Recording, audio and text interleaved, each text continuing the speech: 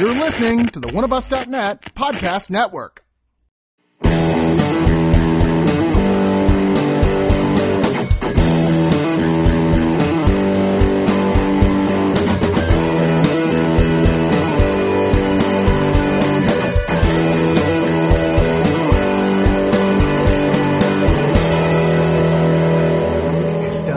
Constantinople. It's Istanbul, not Constantinople. Come on! I can't be the only person who had that song stuck in my head for like a week after watching this. I can just see you watching The Defenders, and when that scene comes up, you just pull like a notepad. Yes. No, it's just been stuck in my head since then. I can't stop thinking about it. It's funny when I was Googling stuff about, reading other people's opinions, Googling like Easter eggs, stuff like that. I saw like 6 different write-ups all meant to say exactly the same thing. See, I can't get that fucking song out of my head now. See, I kept on thinking, since Sigourney Weaver plays Alexandra, I kept on thinking like, she should be like, I'm not like the Keymaster or something. Some like little throwaway line would be really nice. By the way, you can't see it in the shot, but one of the shots in there, if you were to go right around the corner, you would see the building she lived in Ghostbusters. Oh, nice. I just thought that was kind of funny. Anyway, yes, we are reviewing The Defenders. I guess we call it season 1. I mean, this is the end of phase 1 for Marvel's Netflix shows. These things are so hard to keep up with. Yeah. I am Chris. I'm Zach. Kyle. Elliot. And Ian. I just want to say hello, especially to Zach, who's brand new to recording with oneofus.net. I'm glad you were able to come down here. Do you want to say a little something about yourself? Oh, I'm Zach. I'm a big geek. I like comic books. I kind of like this show. You have mixed feelings about Mixed feelings about this show. So right now, does everyone describe themselves as having mixed feelings about this show? Very much so, Conflicted. Yeah. Okay, so we're all on the same page, at least in a general term. Yeah. Low valleys, high mountains. Yeah, okay, fair Like, enough. I don't want to spoil the end of the review, but seems like calm waters here. Yeah. It's like, I would be really hard. I would be interested to meet the person who loved this. And I'd also be interested in meeting the person who really, really hated this. Well, I mean, Because I don't know if it really warrants that. it doesn't. Go ahead. I could definitely see someone hating this. Like, my wife was just kind of irritated and shifting around the whole time. Like, she was like, I feel like this is when you saw Batman v Superman, like, because she could feel me shifting around and huffing and puffing, and she was kind of doing that. And also, she just gave up and started texting. So, we have a friend, Jason Murphy, that loves Iron Fist. Yeah. Now, he probably hates this. I'm with him right there 100%, and let's just face it, there are other problems with this season, but the singular problem remains Danny Rand, who is somehow even more annoying here than he is. No, he's less annoying. Ooh, I don't agree. He's less annoying because Defenders goes out of its way to be like, what the fuck is wrong with you, man? But they don't do it nearly enough to justify how whiny he is the problem. That's He didn't finish as many sentences, maybe. Yeah. That helped a whole lot. What helps is that he's annoying and then other people call him out on being annoying. But he's still even more annoying, and I will, and by the way, guys, this is a spoiler review, so if you're like, I'm like, curious to know what you guys think before I see it, you're on the wrong podcast. This is for you to join in on the Schadenfreude it's been of out our since all our 18. pain. It's 8 episodes. Yeah. He does things in this that are so incredibly stupid that he looks like a Mensa graduate compared to what he did on his own show. It's like it's stupid, but it's more self-centered.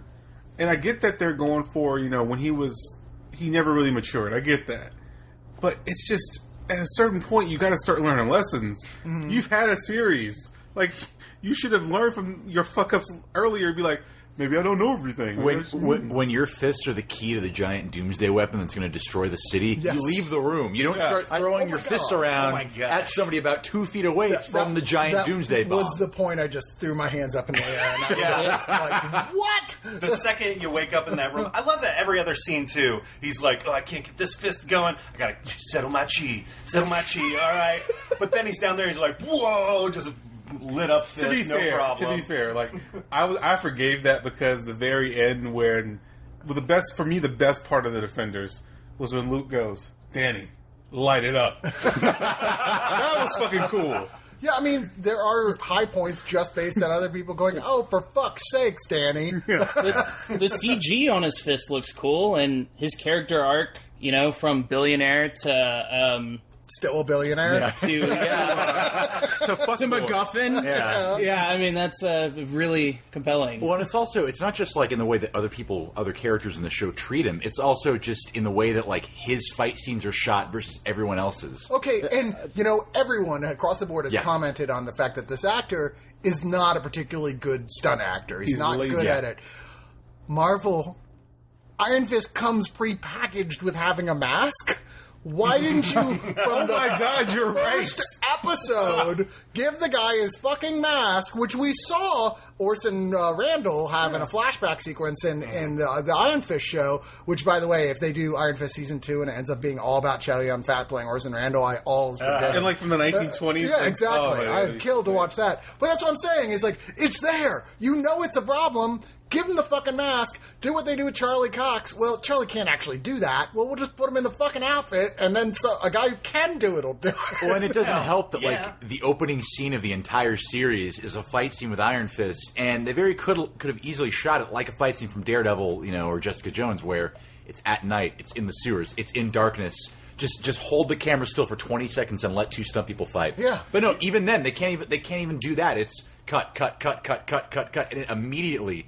from like moment one throws you off kilter. Disorienting. Yeah, disorients you. By the way, that guy who dies in that fight scene is Marco Zaror, who is a very well-known in certain circles anyway, Brazilian martial artist who is much loved in Austin for Fantastic Fest, where they play all his new movies and he always shows up. You wouldn't know, though. No, because the cuts, like, it could have been anyone. It could have... In fact, when he died, I actually thought it was some other character because the way the editing was just so frantic. Even when they were kind of showing you his face, I couldn't... And I've seen every Marco Zaror movie. I've met him in person multiple times. I had no idea that was Marco Zaror. It's not until I looked it up. Drinks with him. Yeah. Like held his hand while everything happened. I pulled his hair out of his face. Hit him on the back of the ear. Yeah, was the best man at his wedding. Here's the thing. Y'all are right, because... From the I was wondering the first episode, about 30 minutes in, I was like, why is this not grabbing me? Yeah. And it was that first scene, because that first scene, it's so dark, and it's shot so poorly that, like, my brain just goes, oh, shit. You know what I thought when I saw that first scene? I thought the decision to start this show with Iron Fist was probably made before they saw how people reacted to Iron Fist. Then you go back and change it. Yeah, I know. It's like, did you not have enough time to just think of maybe put him in the background a little bit? But as you said, Zach, he's the MacGuffin of this particular season. He's in it a lot. It's all about him. Everyone's constantly like, oh yeah, it's about him. And we're all like... can't he just go, oh, I forgot I have to be somewhere. My planet needs me. That means there was a meeting a long time ago where they said, this Iron Fist, he's a ringer. Let's just put everything around him. This is going to be our biggest hit here. This is going to do it. And then they hired a showrunner who didn't know what the fuck he was doing and didn't know what they had and just said, I don't really understand this character. I don't respect it, so we're just going to fucking phone it in. I question if he ever even read any Iron Fist comic books. He couldn't have.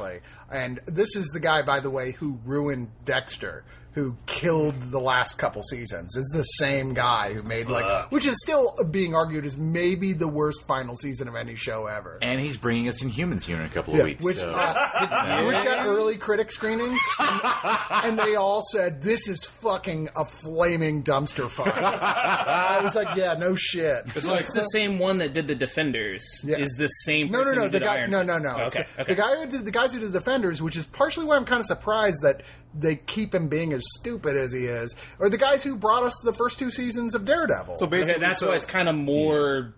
It feels a little bit more like Daredevil. Yeah, generally. To some degree, although it certainly, at 8 episodes, doesn't have that thing that started with Daredevil Season 2, where it's like that halfway point, and now we're doing a completely different story. I tell you, the thing is, the first few episodes... The style of shooting flips from series to series. Yeah. I really like that. That was really cool because, you're basically, when you hit Jessica Jones, it's all blue filter. You hit Luke Cage, it's yellow filter. And, Claire Temple and him fuck. Congratulations, you finally got your coffee. And then Daredevil, it's like, oh, you're sad because all the women you know die. Yeah. It's like, I want to be like Karen Page, run. Just run. You don't need to be here. You don't need to know him. If it makes you feel any better, as we got to the end here, you see at the end, he's in Daredevil's wrapped up on a bed, and nuns are around him, and someone says, "Get Maggie." Yeah, no. Well, this is obviously based on, if you read comics, Frank Miller's run, Born Again, where he finally meets his mother, who has become a nun named Maggie. And in that run is where, infamously, the first real mark against Frank Miller in his career, where suddenly out of nowhere, Karen Page is a porno star and a heroin addict who ends up, for money, selling Daredevil's identity to the Kingpin. They've assured us they're not going to do that with Karen Page. You should just kill her off. I don't know. That actress is... I mean, the devil has the best lines. I don't know. I actually kind of like the actress playing Karen Page. They haven't done much with her overall. I mean, maybe it's just because I like the Strawberry Blondes. I don't know. Really, do you? I don't know what you're talking about. But that's just such a trashy way to go. It's such a everything that ended up going wrong with Frank Miller way to go. And I'm glad they're saying we're not going to do that. Yeah. But the good news of them officially acknowledging, yes, we're doing at least parts of the Born Again storyline, is we're almost certainly going to see Kingpin in the next season of Daredevil. Yes, sir. So, yes, very excited about that. But, there's a lot of things to complain about here, obviously. So let's start. Let's start. Continue, I think. Well, let's start with this. How come over the course of, I think, Daredevil season 2, a little bit of Iron Fist, and like 7 out of the 8 episodes of Defenders, she's the Black Sky. She's the Black Sky. I still don't know what the fuck the Black Sky is. All right, so let's go a little bit back into the history of the Black Sky, which indeed has been mentioned before. Alexandra, Sigourney Weaver's character, keeps calling her that.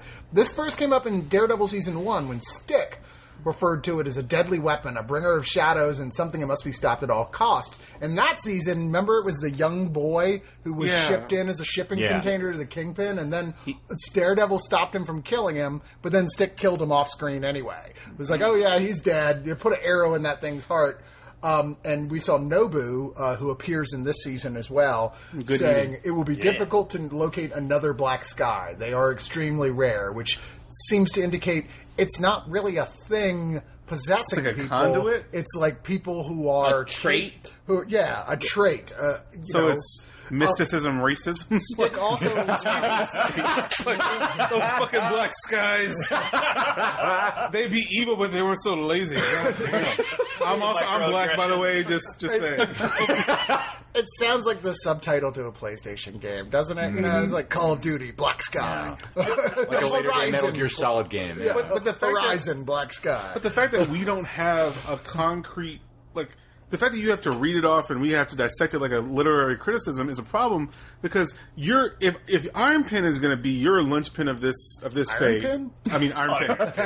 That's a show I would love to watch. If he's going to be the linchpin, you need to buy into the mysticism completely. Yeah. Because it's your job to convince me to buy into it. I need to buy into Danny Rand is actually a guy you'd want to hang out with. And the thing is, if you don't want to do that, if you really don't want to go into it, pull an Ultimates.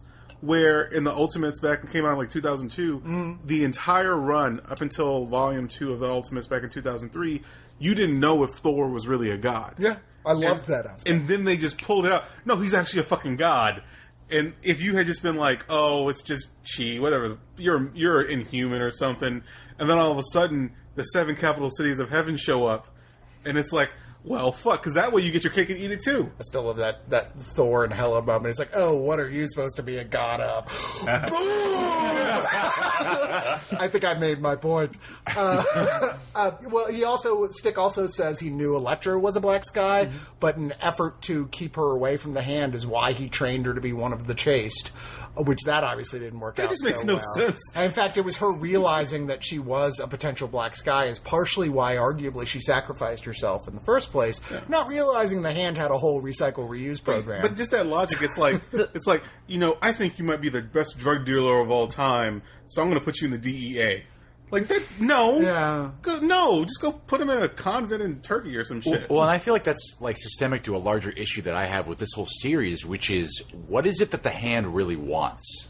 And I feel like their big plan that they've quote unquote been leading up to this whole time It's really nebulous and it changes every couple of episodes. It's a bunch of old people who are like, I just don't. I'm tired. I died once. It wasn't great, and I don't want to do it again. And so also I want to go back to Kunlun, which everyone pronounces differently. How is that not? How is that not entirely an altruistic motive? Like, they just want to live, and then the defenders come in and literally kill them. Well, that's the thing. You could do something interesting with that. But they don't. I like that they die like Highlanders. I'll say that. Well, I mean, they live in exclusion of others. Like, like their living would be destroying New York. Well, but then again, they didn't set that up properly. Exactly, they kind of hinted at it, and then they always say, "Oh, the Hand is super powerful. The Hand has infiltrated everything," and they never they say that, but they never show it. Not once in the whole. It's like they should have someone in the Hand in the police department. And that should have been an episode arc. Well, was there ever a point in the show that you felt like the defenders were outmatched by the Hand? Because I never felt that. No, because they all cast a bunch of old actors that aren't intimidating, except for Sigourney Weaver, and the rest of the Hand just die if anybody so much as spits on them. Even Sigourney Weaver, by the time we really get into anything remotely interesting about her character, she then dies immediately afterwards, and you're like, what the hell was the whole point of that? I kind of like that though, because I feel like most shows wouldn't do that, and maybe for a good reason, but like if they had something good to follow that up with, that's the problem. And I actually kind of liked the Black Sky, how she wasn't talking and she was just a weapon, and she was like kind of badass. And then as soon as she starts talking, like the actress is like has to do this like sexy thing where it's not. She's not menacing anymore. She's like trying to be seductive. Suddenly it's Black Sky Diaries, So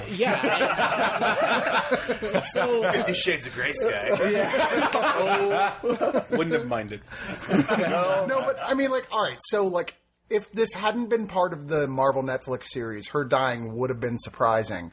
But let's face it, they have a tendency of taking out the main villain of any given show way before, like, the show is over in all of these, except for Jessica Jones. You're like, oh, and now here's another villain. I honestly expected at some point, even though it was like, I think it was like episode 6 or something when it happened, I was like, so are they suddenly going to introduce another guy we haven't seen before? Because it feels like that's what they would have done if they had had another 3 or 4 episodes. No, but you make a really good point. Like, watching the Defenders, those villains, the Hand, if they're this amazing and this, we're so afraid of them, I was never as afraid of them viscerally as the Purple Man. David Tennant, what he brought to it. He's the best villain. Oh, yeah. And our D'Onofrio with Kingpin. Yeah. Like, they just seem like substitute teachers. It was like, oh, you want to... What's your motivation? Oh, you're just evil? So let me get this straight. You're so evil, you control everything, but you can't fucking dig a hole without building a building. Okay. And that's cool. And to what Ian said as well, like, okay, so we know their motivation is to live, not die. We know their motivation is to go back to Kunlun. What's the whole thing with blowing up New York about? Exactly. What does that have to do with anything? The thing, they didn't explain it. It was like, something about the bones, if they excavate, it's going to cause a shift. Shift. And why is there dragon bones in a fucking Kunlun wall under New York City in the first place? If you go through test screenings and you go, that shit's stupid, nobody gets it. All you have to do, I could have fixed that in a fucking second. Oh, that's just a portal to Kunlun. And we're done. And all of a sudden, you can fix all these flaws very easily. It's like they just didn't want to do rewrites. They just said, nah. It does feel that way. What evil thing does Alexandra do throughout the whole series? Like, when at any She's very point rude to her doctor. does she kill someone? She made Gao finish feeding the birds. That was pretty fucked up. Yeah, that was. Oh yeah. No, you're right. She doesn't really. We should have seen her because I was like kind of on her side. It's like, okay, she just wants to live. That's completely altruistic. Why do we have people? I mean, who doesn't want to live forever? She hangs out on the same rooftop that Spider-Man and Mary Jane kissed. She dresses super cool. Why would I? I mean, I'm on her side. Yeah, well, and it's also like I feel like a big problem with the series, especially when it comes to that, is we spent so much time building up, talking about it's this big plan. It's this big plan. Okay, so their big plan was to essentially do what they've done in both seasons of Daredevil, just set up a bunch of bombs in New York. That's been both seasons of shows we've already seen in the lead up to this. So it doesn't feel like anything new. With it doesn't feel like an escalation. But with no proper motivation. Yeah. The bombs they don't equate to eternal life. No, all you have to do is just go downstairs and it's right there. It says right there in the hand contract, dick move required. Just say like, hey, we're going to be nice now and we're not going to do evil shit and we'll use the Iron Fist and then everyone gets eternal life and then everyone's happy. Not everyone can have eternal life, Zach. Only the evil people. But they should, and I get that, but they should have illustrated it. They should have shown it. Well, I was going to say a big missed opportunity is something that they don't do in this universe yet is you could totally have that reveal to where they find Kung Lun and it's like a different universe. What if it's just Asgard? Well, yeah, or like a kind of a comedic take on this like Marvel TV universe where people are kind of I don't know. I think of like The Office or The Good Place. Yeah, just like very dry, but like not what you would expect. And then kind of, take the whole franchise in a new direction. Yeah, I would love if they watch. I would love if they watch to Kunlun and the filters change. Yeah, they're like, it's so much brighter here. Or they finally get there and they're like, oh yeah, we have to go through the streets in Nepal as you do. And they go by and walk out Tilda Swinton. They're like, hey, how you doing? Oh, good to see you. And they're like right next door. It's just like just the next door is Kunlun. I feel like Cargo got his wings. But that's another part where this feels so away from the MCU. Oh, yeah. Where every character is like, oh, this is unbelievable. I don't believe this. It's like what universe are you fucking in right now? What do you mean you don't believe there's the hand? We know you saw the same shit we did. You just found out about Hydra like 5 years ago. It's like when you started watching Agents of S.H.I.E.L.D. Season 1, and then Episode 1, you're like, oh, it's part of the same universe. Episode 2, you're like, it's part of the and then by Episode 3, you're like, fuck. It's not I'm not sure it's part of the same universe anymore. So it's like Iron Fist, you're like, well, maybe it's kind of, and then you get to this, and you're like, oh yeah, they're two different things. There's, and you're right, that whole, that sequence, alright, so to say a good thing, generally I like the back and forth between all these characters. Yes. Yeah. And the getting to know each other and all that. With once again, Chinese restaurant episode is probably the high point of this whole thing of them all getting together. Even Danny gets a few funny, cool moments in that one.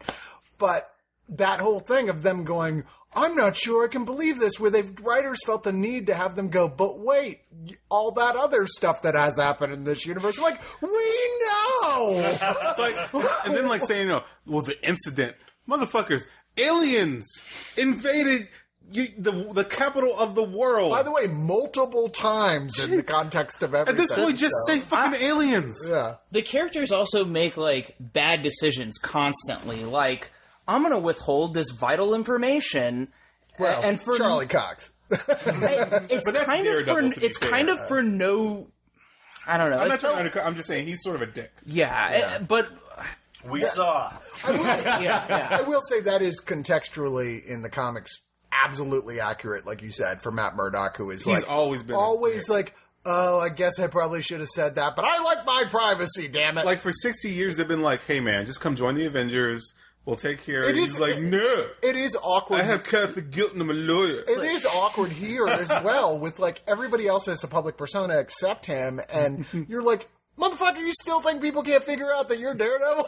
Yeah. How would they not know you're Daredevil? So you disappear from the police station and Daredevil shows up. You spend all your time hanging out with the other three superheroes, and when they're out, there's another guy who's Daredevil when you're not around. I wonder how that works. The same 5 o'clock stubble. Yeah, exactly. You might consider shaving. Yeah. That's all I'm saying.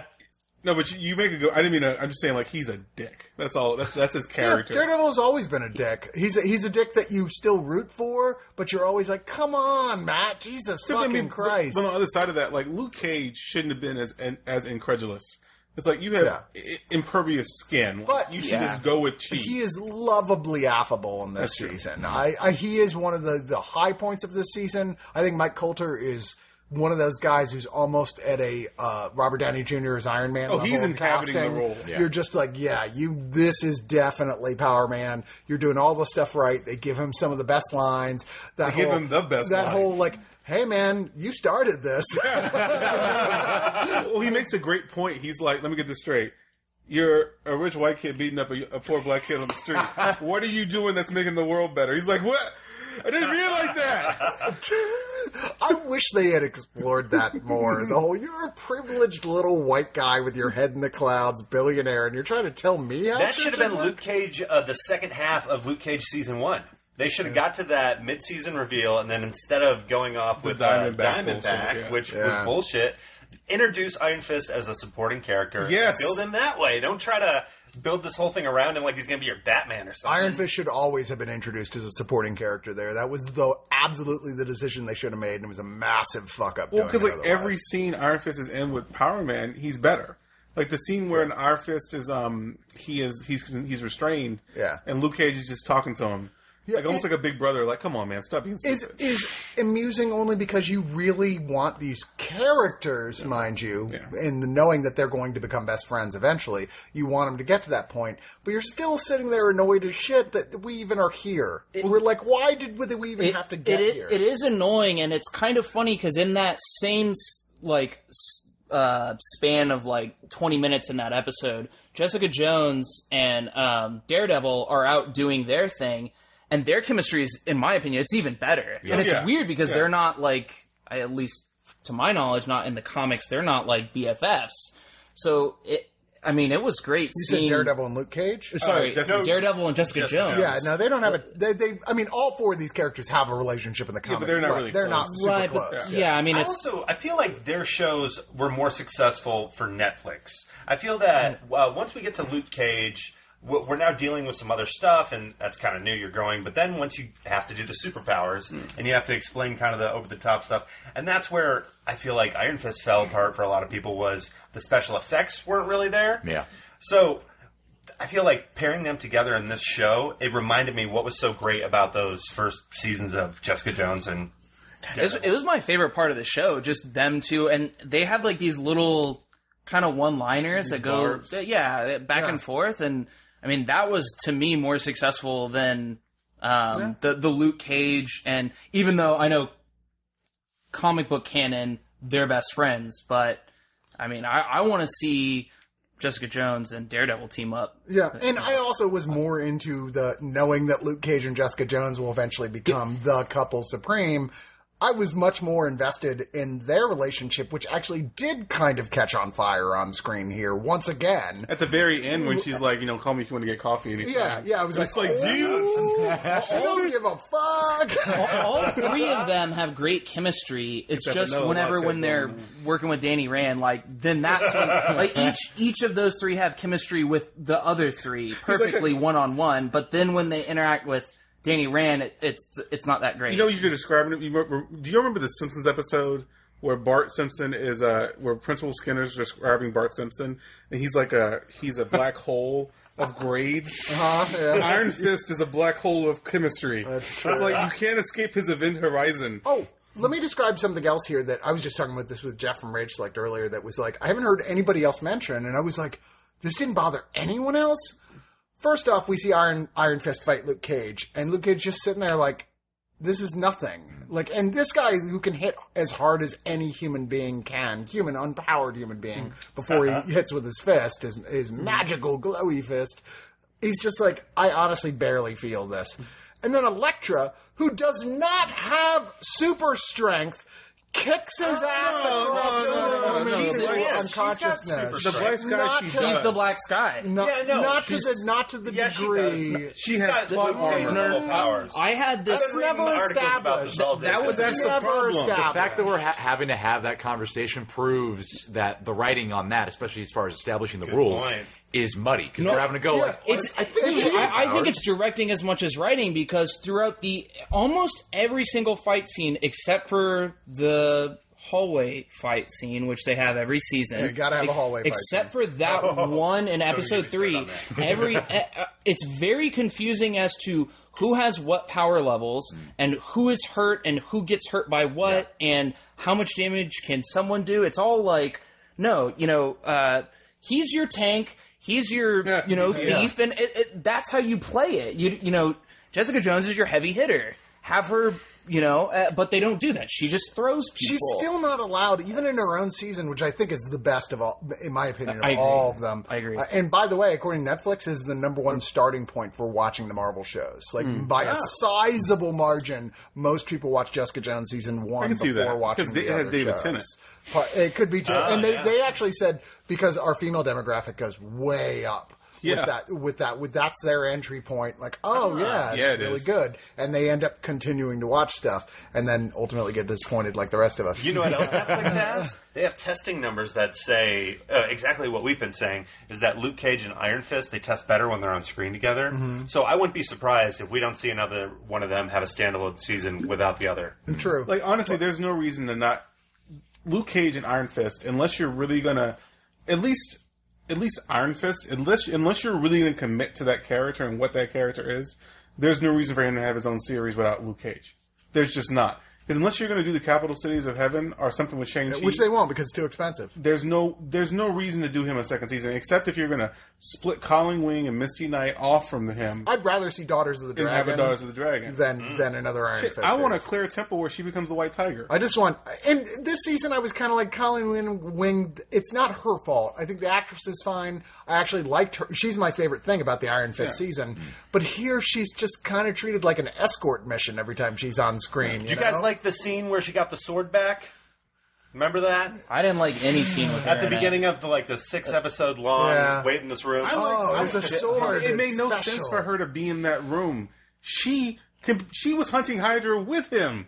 She should have been a part of the Defenders. And It then drives me crazy. It's like an Avengers when Rhodey just magically doesn't show up. It's like he was in Iron Man 2. He should have been in he should have been there. It's like hey, we got aliens. We're going to see Misty Knight get the robotic arm. That's admittedly one of those. No, she's not. She's going to get some prosthetic arm because they don't want to commit to it. Nah, I don't agree. I don't agree. They're not going to give. I think it's such a defining characteristic of that character and the necessity where she has to have something why there's a reason she would still be hanging out with those people. They've even kind of set up, you're not going to be a policewoman anymore. Like, and that's part of the character's story. Well, she gets kicked off the police, gets the robot arm, and teams up with Colleen Wing to fight evil. Well, then they just need to do Danny Rand is going to pay for it because he's in her hospital. There you go, yeah. It's all set That's up for actually that. kind of... Well, I think I own a hospital, guys. See, I prefer to go with the Inception route of I bought the hospital. I thought it was prudent. Gave the hospital my black card. By the way, there was a surprisingly small amount of Easter eggs this season, but all of the biggest ones take place in that one scene with Misty Knight in the hospital with the nurses board on the wall. For instance, it says the nurse on call is Elle Carter, or Linda Carter, who is the original and still current night nurse in the comic books, which asks the question, are they going to say... Maybe that there is another character that actually is definitively the night nurse. For the third time now. Yeah, right? I really think they're going to turn Claire Temple into something else. Also, Dr. E. Wortham, who is in the comics Elias Wortham, known by the supervillain named Cardiac, who is a supporting character in Spider-Man. And then the follow-up doctors that are listed on the board are Tony Isabella and Arvell Jones, who created Misty Knight. And then the numbers on top indicate... in a backward sort of way, the original date and release number of the first appearance of Misty Knight in the comic books. Pretty cool. Which is, but literally there's very few other Easter eggs. It just feels like an afterthought. It just feels like they said, we got to throw this stuff in. So we forgot to throw in some Easter eggs. But I do want to say real quick, I want to go back to the fucking Elektra being superpowered. If that was the case, then Daredevil wouldn't stand a chance against her fighting. But the idea she was that she holding holds back back. because of true Oh, love. come on, but neither would anyone else. There's that that one pasty- shot where she's able to hit Luke Cage hard enough that he flies across the wall. Exactly. That's the only time that happens. Well, here's the other thing. How did he get out at the end if Elektra didn't pull him out of the rubble with her superhuman Well, sprint? they've actually even said, Elektra's going to be back. Yeah, because she's OP. She's Ocean Pacific? Overpowered. Jesus, she's a 1990s shorts brand. I think yeah. they needed to do a better job of, like I said, directing how the power levels and defining them. I'm not necessarily sure it's a writing thing. I think that's something like, okay, well, this person they're going to have to dodge because if they take a hit, that's breaking their arm versus Luke Cage is just going to walk right into it and take a full hit. Well, I think part of that comes from like if you want to do it show don't tell, you show them, you demonstrate their different power levels in action, in them fighting, and you do that early on. You don't have the first fight be the end of the third episode. Yeah. You have it be like maybe the beginning of episode 2, just so that up front, okay, this is what they're up against, this is their power levels, this is how as a team, these are the different ranges of powers and weaknesses that they have. So then you don't spend another episode and a half asking those questions. Yeah. Did anybody really want to see Bakuto come back? I can't be the only one who said, "Oh fuck." I said, "Oh fuck," but I was happy to see him because he is lovingly creepy.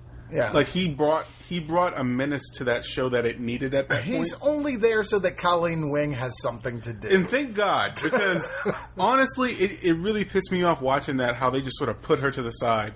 When she, you shouldn't put Misty Knight, you shouldn't put Colleen Wing, you shouldn't put them to the side. Don't put Baby in a corner. She shouldn't have been given her sword back. She should have fucking taken it and left. Because she went in, busted in, and got the plans when she wanted to. It's just honestly, and you've been making the point. It's like directing and writing. I think it's a point where, sometimes you go on a job, no matter what you're doing, and it's usually one person that cares enough that's going to make sure it turns out good. And I don't think between the writing and the directing, I don't think either of them are the producers. I don't think anybody on that level cared enough to make sure it was good. They just wanted it to be good enough to where they could keep on making more of these. And I think that's all back to Jeff Loeb. Because Jeff Loeb, this is who he is. This is what he does. He does mediocre shit. And he's been doing mediocre shit since Spider-Man Blue. That was the last good thing he's done. Really? You thought that was good? I thought that's what I'm saying. We're even arguing about that. Yeah, I think the Long Halloween and Hush are only good on any level because of their artists. Yeah, the Hush is only good because Jim Lee. Yeah, the scripts are terrible. I'm sorry, I've never seen anything by Jeff Loeb. You guys don't like Team Up? Yeah. Well, I feel like this. They kind of. I'm sorry. Eating the wasp. Come on. Sorry, Ultimatum, nobody cares, but I'm just still pisses me I used off. to love the Ultimate Universe, and when the Hulk fucking ate the wasp, I was like, I'm done. Yeah. Fuck this universe. Well, and I feel like with this show being 8 episodes, kind of what you were speaking to about, there being a problem with the writing and specifically the directing. I feel like them going into this knowing it was 8 episodes, there was a big missed opportunity for this to be, maybe like what we're starting to see on a lot of TV shows now on cable, of that kind of like auteur TV thing, essentially, of having one director, maybe only a couple of writers, handle the entire 8-episode thing. Yeah. Because I feel like with it, in theory being a much narrower focus, with it being 8 episodes, having so many different writers and directors and different voices might be why some of the episodes are very choppy. And I feel like with a story like this, where it should be one very clean story working towards one straight conclusion, we got to get together, save the city, only having 2-3 writers and maybe one director for the whole thing really would have helped it. Yeah, no question, because there are big tonal differences from episode to episode here that you really feel, and even inside of the same episode, I'm of the opinion it was kind of a mistake to feel like every time they need to switch in the first part of the show from character to character, we're switching to the total different look. Like every time they switch to Luke Cage, it's like, ooh, they do all these weird little shots of the subways going by. Well, that's through the whole fucking series. They do that through the whole fucking series, even when they're not switching between Mary and Kate. Like the last episode, they do the trains. Yeah. Like it's like little shot of a train, like from like a little pinhole camera. All those transitions, it's they terrible. were awful. Terrible. They took me out of it every time. Every time. What the hell It's like, is yes, that? I'm glad you went to film school. Can we move it along now? After Effects is doing some neat stuff with their presets. I know we're being super critical, and there's lots of stuff to be critical of. I mean, and once again, I think this is still much better than the Iron Fist series overall. Oh, yeah. And I did still, to more than not, I was like, I enjoy this. But I think my disappointment came, I just expected so much more. Like, when we got the Avengers at the end of the first Phase 1, we were like, this is the payoff that we've been building towards, and that gave us what we wanted. This just felt like another just okay season of the other shows. It was like, you're completely right. We shouldn't have an argument about what's the best between Daredevil Season 1, 2, Jessica Jones, all that. It should be The Defenders is the best. If this is your capper, it has to be the best. And it's like the only thing they did that's really different from the other shows is it's shorter and nobody has a subplot. Like, it's just like the plot is first they have to all meet and get together, and then the direct like train line to the really stupid point where Danny Rand punches through a wall because he's a moron. You know. Well, and also I feel like a big problem for me with it was like, okay, you've been building up to this for so long, and all these characters are going to return to their own shows after this. But really, if you skipped this season of Defenders, you really wouldn't feel like you're missing a whole lot, other than Stick probably being dead. Like, there's really not a lot, like, consequence-wise that you're going to feel, from this. Unlike with, the Avengers, where the ramifications for that were felt in both little ways and big ways throughout the whole next phase. Yeah, even now, like 5-6 years later, even now it's being where they're referencing it here, or just like it was that big of an event. And with this, it's like I don't feel like that's going to happen at all. They're just going to return to business as usual. And even Daredevil ending up like seriously injured and like bandaged up, which they're selling as like, it's the intro to Phase 2. I'm like, yeah, but you could have just as easily had that happen with no extra stuff at the end of the second season of Daredevil, so it doesn't feel like that big of a thing. Nobody else has really, their storyline has advanced really here. Like what else? What has really changed for Danny Rand, Jessica Jones? I think I think Jessica Jones and Luke Cage are that much closer to doing that thing, getting to that conclusion of their storyline. Yes. It didn't feel like anyone had any kind of character arc except for Daredevil, and that was very quickly between episode 1 and episode 3 to 4, where he's like, "All right, I'm Daredevil." Okay, let's go. Yeah, he's like, I said I'd stop being Daredevil, but let's face it, I'm Daredevil. Yeah. Your mama named you Daredevil. Okay, Morgan. I feel like there was a subtle arc for Iron Fist at the very end. Some of the very, very end. I feel like if they get a good writer for the next season of Iron Fist and they really use Defenders, they could have an arc where he does learn, I've been a whiny motherfucker. I need to be the Iron Fist. Look, whatever happened. It's in the past. Get your Rafiki lesson. Oh, I see why everyone hates me now. Well, he sort of says that at the end. He's like, Daredevil was a hero. He was trying to save the city. I was just trying to save myself. I see that. And there was one episode where I was actually kind of warming up to him because he was the one that was like, hey, like, let's get together and like let's beat these guys. Chinese food episode. Yeah, and I was actually like, okay, maybe I'm gonna like this guy. And then he's like, I'm gonna do we need to go out and beat them and punch the wall with my golden fist. It's like, okay, that's really, really dumb, and that's like a writing problem. I don't want to blame the actor for that, even though he has his own issues. But no, that's exactly what I was gonna say. Like, every problem on this show is a writing or directing problem. It's not even Iron Fist, because he's definitely needs to train more. I'm not going to say he doesn't, but even him, if you gave people better stuff to work with and better marks for them to get to, like Jessica, I forgot her name, Kristen Ritter, Mike Coulter, Charlie Cox, they do a great job even with this material. So, for me, this series is better than it should be with the writing and directing. Like, the actors really bring it so that you're at least interested in watching the performances and the interactions. Like, so watching Jessica Jones and Daredevil have their interaction, when they find their plans in the piano and stuff. Like, by the way, that theme what he was playing on the piano, that's the theme to Daredevil. Oh. He's actually playing the theme to the Daredevil show when it plays on there, for the record. A little Easter egg there. So. Honestly, if they just get a better writer, just a better writer alone would make this entire thing better. Yeah. Like, just somebody who really doesn't have to even like the characters, but just somebody who understands arcs. And, if you're going to watch a comic show... Indiana Jones. Yeah. And that joke belongs in the museum. Master Chief. I'm sorry. Oh God! I never played Halo. Okay, fair enough. All right. The grenade arc. Oh, okay. I know. There was like an arc reactor. Yeah. No, you're right. Yeah, I can't remember. Woo! Noah. And now the train has completely come off the tracks. Completely derailed. I agree that I think the other three actually do a good job, but they're not given that much to do writing-wise. Even Jessica Jones feels like almost like a cartoon of herself. It's like, we're not giving you anything to do that advances your character whatsoever, except like, I guess I'm kind of over the Kilgrave thing, so I'm going to open up my agency again, which they could have done on their own in the first episode of another show without all this other stuff. In the first 15 minutes. But she's lovably funny. She's like, hold on, I need a drink. We're like, I've been there. I do that before every podcast. Well, and that's the thing. There feels like there's a weird disconnect for them talking about how, like, all our stories have led up to this. It honestly feels like quite the opposite, because, like, Luke Cage ends with him going to prison, and that's like this big emotional moment.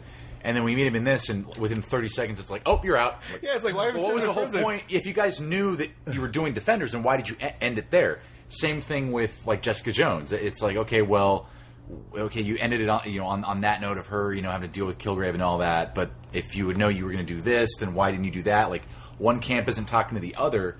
And I feel like with the characters themselves, a large part of the problem with it being 8 episodes is because they skip over so much of the character development that instead of having 13 episode season with one character to really get into them, having 4 and 8 episodes, a lot of the times they're reduced to just being caricatures. Yeah. We've got Catholic guilt over here and alcoholic over here. Playing on the jokes that we already built up in the previous stuff we watched, which would be fine if we ever felt a real sense of danger for these characters throughout this season, or it built up to something that was really genuinely exciting and like nothing we'd seen before so far. But we never feel that. So in the end, one point I felt any danger for a character, and that was when Katana Girl. Colleen Wing, when she's fighting Bakudo, and only because she's a side character. Yeah. And I was like, if these writers want to be cheap and get a cheap bit of emotion, you kill her here because you're not expecting it. I was kind of wanting. I mean, I didn't. Full disclosure, I didn't want. I feel like I was in like most where I hadn't seen Iron Fist, and I wasn't going to watch it because.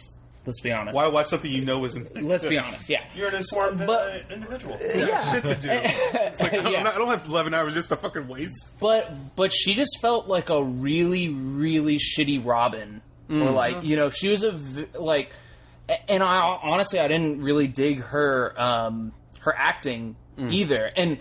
So when Misty Knight got in there, that's when I was like, okay, well, and I didn't want Claire to die. Like, that was actually, like, it was her that I didn't want to die, and I could have given a shit about. Yeah, but that was the only tense fight. It was like. I agree, 100%. And notice it's all with the side characters. Yeah. There's 3 fucking side characters. The moment Misty Knight showed up, I was like, this scene is not about Colleen Wing. This scene is about cutting off Misty Knight's arm. There's a big ass sword. Moment. Yeah. But, by the way, fucking drove me crazy in that scene because like everybody had tried everything to open that door that Luke Cage had wrapped a metal thing around. She shoots the handle, and then the next thing you know, she's somehow gotten in, and you're like, that wouldn't do shit. She also looks both ways too. She's like, oh, I'm gonna get in trouble. Bang. Like, how did you get in? Was there a whole other scene there where you're like, hold on, I'm getting my bazooka from my car? Do we know who wrote this? Like, do we know who wrote like, this? what else did they do? Well, like, it was the showrunners on this were the same showrunners from Daredevil, although one of them apparently left or got fired right before they started shooting. So it was them, and then... He was a good one. And then, yeah. And then I think the Chinese episode...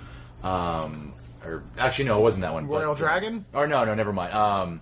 There's a lot of people. No, episode 3. Yeah, Drew Goddard came in and wrote one of the episodes. Drew Goddard did an episode I hated. Yeah. So it wasn't Ashes, episode 6, which was probably my least favorite episode of the whole show. Why the fuck would you do an 8-episode season without having one or two people? That's what we were talking about earlier. Lauren Schmidt, Hisrich, Marco Ramirez are 2 of the big people who were involved. Douglas Petrie, who was one of the showrunners, was one of the big writers here. It was largely created by those 3. So they need better writers. They do. They got to call Cargill up and get it together. Or somebody. Character arcs. Drill it in their head because no one got one. Yeah, I got that they were thinking this is our Avengers, but you're like, yeah, but it's not. Yeah. So but it's like you need to care about what's happening for it to have an impact. The Avengers isn't 8 hours long. You know, it's a short action flick that has good action. Well, speaking of 8 hours long, let's wrap this up and come to final thoughts.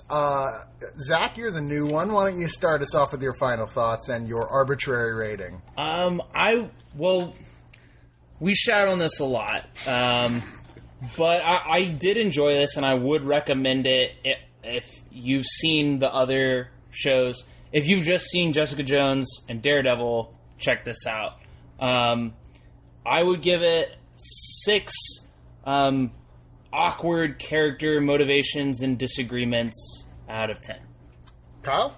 In the Marvel Universe, there is no greater threat, no bigger villain than a well-designed hallway. And these guys, they kick the shit out of some well-designed hallways. I want to see Defender Season 2, just like this hallway architect who, maybe it's like the Guggenheim, circular hallways, just like, that's where the show's good. Airport mover. Yeah. Just Chinese restaurants and hallways for Defender Season 2. You know what? This is just, it's kind of blah. It's a little forgettable, and, the thing is, it's probably not as bad as we're saying, but we're just disappointed it's not better, and we're Iron reviewing Fist it is from the getting a lot viewpoint of of people who've watched all the shows Exactly. and are big comics fans, and we're like, okay, this is, obviously that's, if we were to do a different review, people are like, well, I've seen other things, and I don't know, it seemed okay.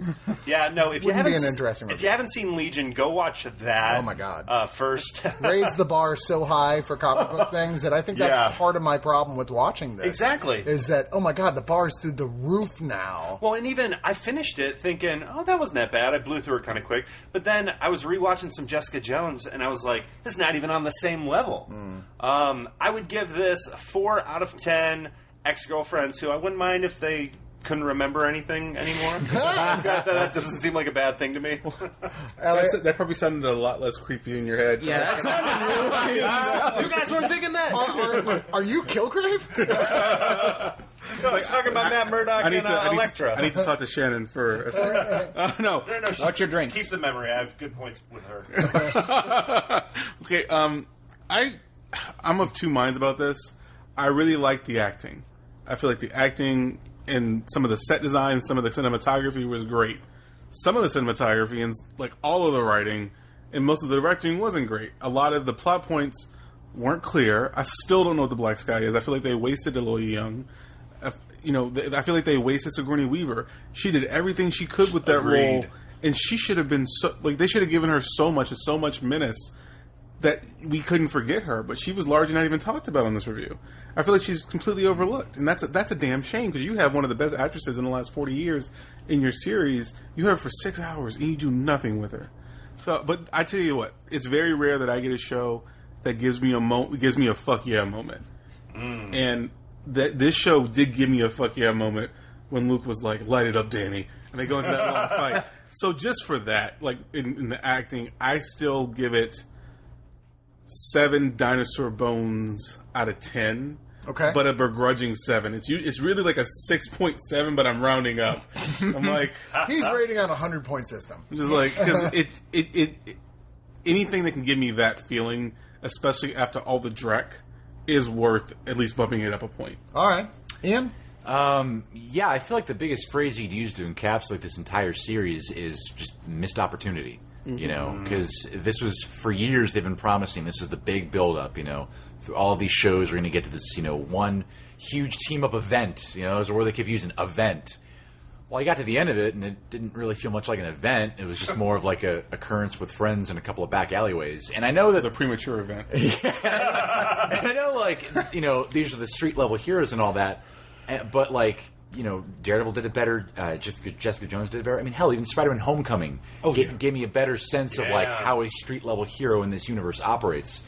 And between just the writing being very meh, the directing being very meh, some of the cast has good chemistry, but they're not really given much of a spotlight. They're not really given the opportunity to let that grow.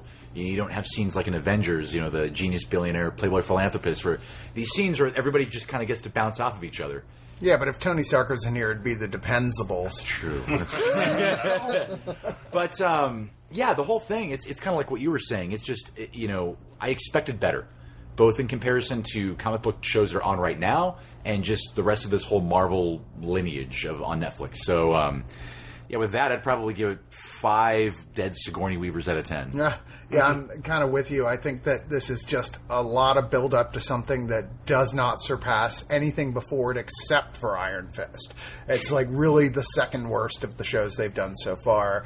And it's passable. It's just kind of meh. It has some cool moments. It does have a few, it was cool moments, but not so cool that you're like, oh, I haven't seen cooler stuff than that. There's no moment in here that's cooler than anything we've seen so far. And it's the fucking Defenders. It's the one we've all been leading up to. So yeah, on that context, and this is the way we're reviewing this, is people who've been following all this, it is a disappointment on many, many, many different levels. Passable, but nothing I can really overall recommend. I give this 5 out of 10 implausibly priced loft New York City apartments. He's blind. I love what they did with the Foggy character in this, because like things are kind of going good for Foggy. Yeah. He's almost like the archetype for the producers. They're like, oh, you don't really like the show that much? Because we're making a ton of money. Like, things are going great for us. We're going to do a lot more of these. Yeah, but Things he get bad still for him. was sitting around the whole time. He and every other supporting non-powered character is like, why am I here? The whole They time. did have a good throwaway joke. It's like, yeah, I'm Foggy. He's like, you let people call you that? Yeah. Once again, from Luke. From Luke, Who yeah. gets all the best throwaway lines.